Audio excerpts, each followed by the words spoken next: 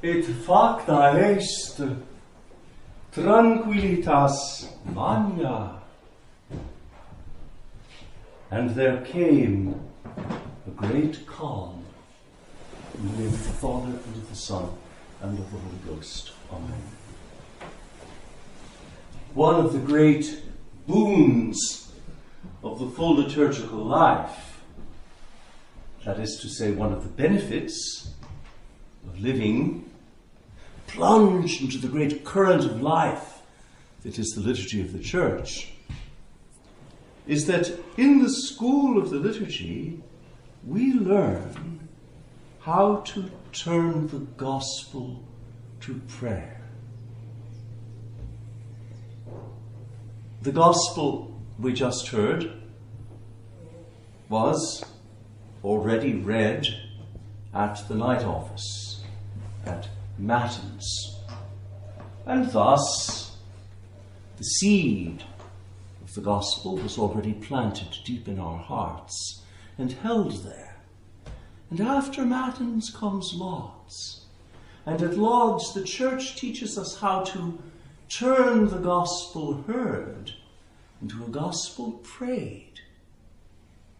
And so, at the Benedictus Antiphon at Lauds, we sang Ascendente Jesu in naviculam, ecce motus manus factus est in mare. And Jesus, having gotten into the boat, a great storm arose on the sea. Et suscita verunt eum discipuli eius, and his disciples sought to wake him up, dicentes, saying, Domine, Lord, salva nos, save us, pedimus, we are perishing. This is the gospel turned to prayer. And so we are given this. It's a little prayer for all seasons, isn't it? Domine salva nos pedimus.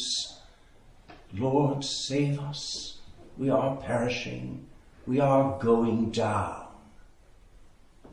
It seems to me that, having been given this little prayer, Lauds, we have to keep it in our hearts throughout the day, repeating it over and over, so that by dint of repetition, it passes from the head into the heart.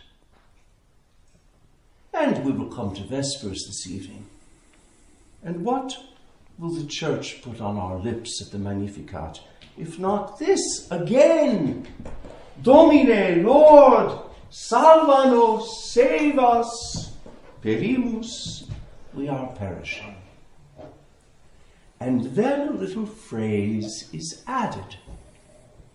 Impera, give the command. Et fac Deus tranquillitatem. Give the command, God, and make calm, or as the translation of the gospel put it, a great calm. And so when the Church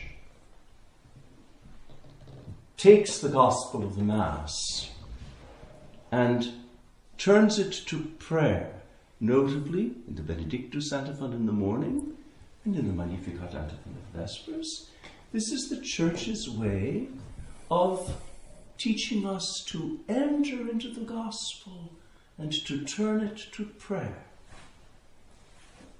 I then will find myself saying throughout the day, again and again, save us, Lord, for we are perishing. Give the command and make a great calm. Now, our Lord seems, in the intro to today's Mass, already to answer our prayer. We will have heard the gospel at Matins, we will have turned it to prayer at Lauds, and today's Mass opens not with our cry to God, but, as I explained last Sunday or the Sunday before, with the Lord speaking to us. This is most unusual. It happens only a few times in the liturgical year. Generally speaking, the introit of the Mass, that chant by which we cross the threshold into the Holy Mysteries, generally speaking, the introit is our prayer addressed to God, a prayer that rises upward from the heart of the Church. Not so in today's introit. Today our Lord speaks to us. And I hear in the words of the introit his response to our prayer, Salva nos Domine, save us, Lord, perimus, for we are perishing. And what does he answer? The Lord saith, I think thoughts of peace, and not of affliction. Ego cogito cogitationes pacis. I think thoughts of peace. This little phrase tells us what God holds in his heart for us. In the Bible, the heart is the seat of one's thoughts. It's interesting that on the Feast of the Sacred Heart, we begin with an introit that makes the same connection, cogitationes. The thoughts of his heart are to all generations. And in today's introit, our Lord is in some way revealing to us what he holds in his heart. And what does he hold in his heart for you, for us, for me? I think thoughts of peace and not of affliction. You shall call upon me, Salva nos Domine, perimus, save us, Lord, we are perishing.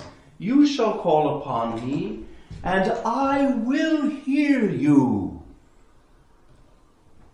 Such comforting words. And I will bring back your captivity from all places. Captivity. The captivity here is the captivity of sin.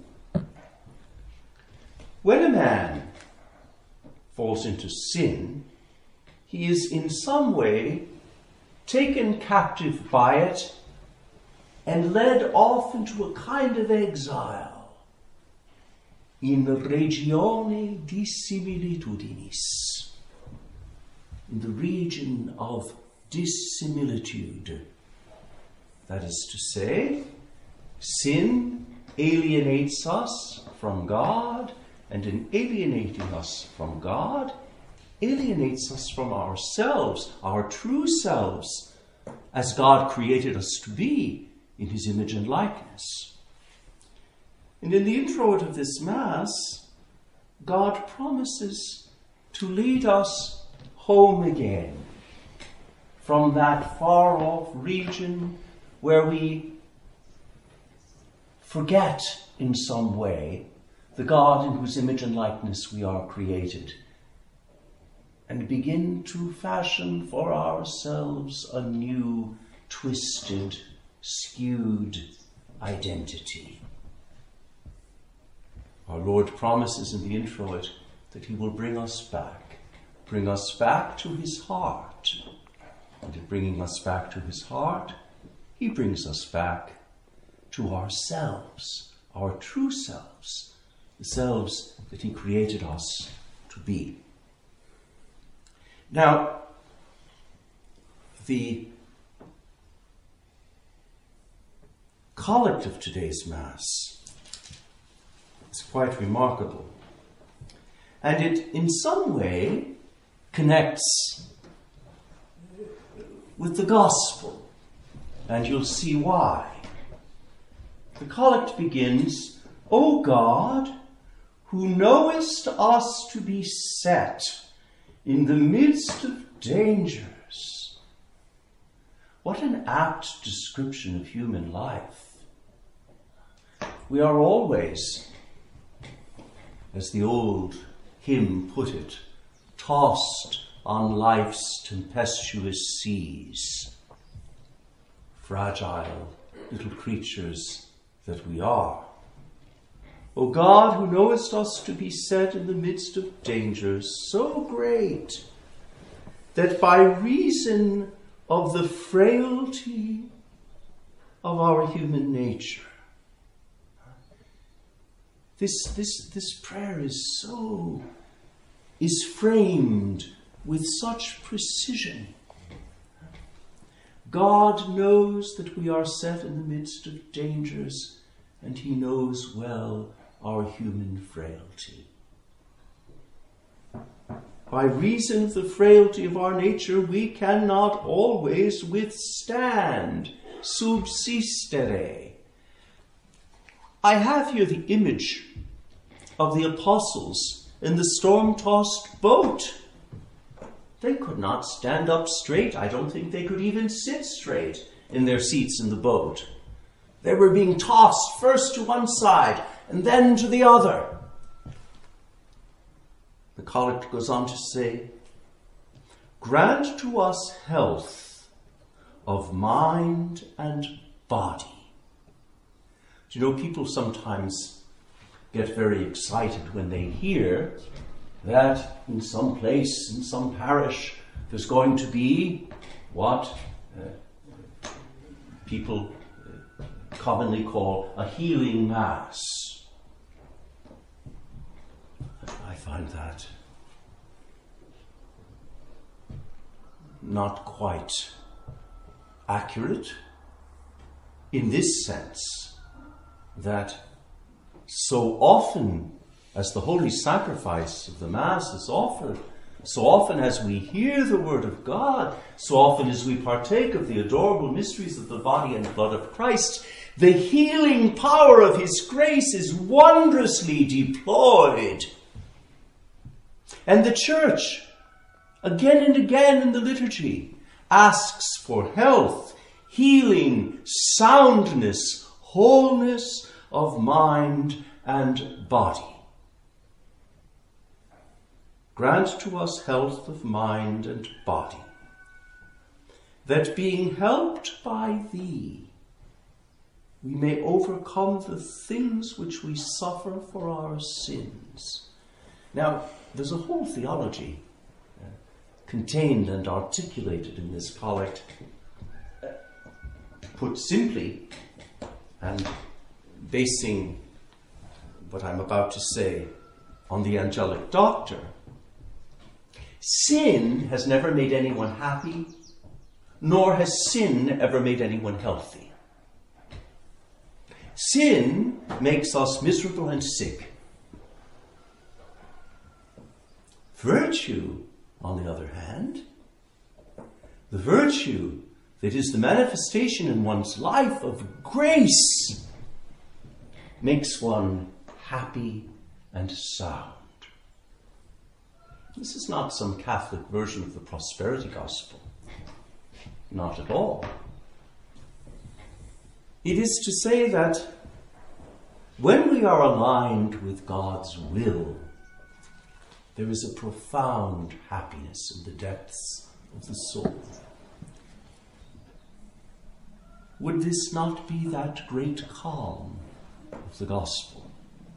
And so we pray in the collect that we may overcome the things which we suffer for our sins. And the collect leaves unsaid, and attain the things which make us happy, as God wants us to be happy, with a deep, abiding happiness. One other thing about today's Mass.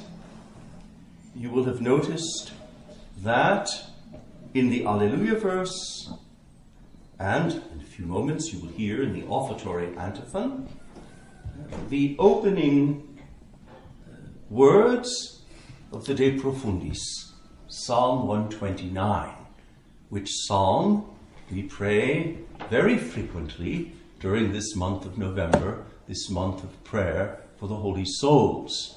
Psalm 129 is the Church's traditional prayer for the souls in purgatory. It's also the Church's prayer in every experience of anguish and brokenness and poverty and distress. And the Church seems to want to imprint this prayer in our souls today, because in today's Mass she makes use of Psalm 129 twice. There's no vain repetition in the sacred liturgy. Every repetition is intended and bears fruit. And so before the Gospel, from the depths I have cried to thee, O Lord. Lord, hear my prayer. You know what depths are in you, and I know the depths in me. The prayer out of the depths is always pleasing to God, because it rises from a place of humility, of brokenness, of utter need, of total reliance upon grace. And in the offertory, we shall sing, from the depths I have cried out to thee, O Lord. Lord, hear my prayer. And pay attention to the structure of the offertory antiphon and to the melody of it. The musical treatment of the offertory is very important today. I would say that it's theological. Because the offertory repeats, from the depths I have cried out to thee, O Lord. And in so doing, we are given, again, a prayer to hold in our hearts throughout the day and indeed throughout the coming week. Out of the depths have I cried unto thee, O Lord. Lord, hear my voice. We can pray it for ourselves and pray it also for the holy souls. And then, one last thing. Our Lord, who spoke in the introit, speaks again in the communion antiphon. And he answers our prayer in the offertory antiphon. We say, from the depths have I cried out to thee, O Lord. Lord, hear my prayer. And in the communion antiphon he speaks and he answers, saying, Amen, I say to you, whatsoever you ask when you pray, believe that you shall receive, and it shall be done to you. In the name of the Father, and of the Son, and of the Holy Ghost.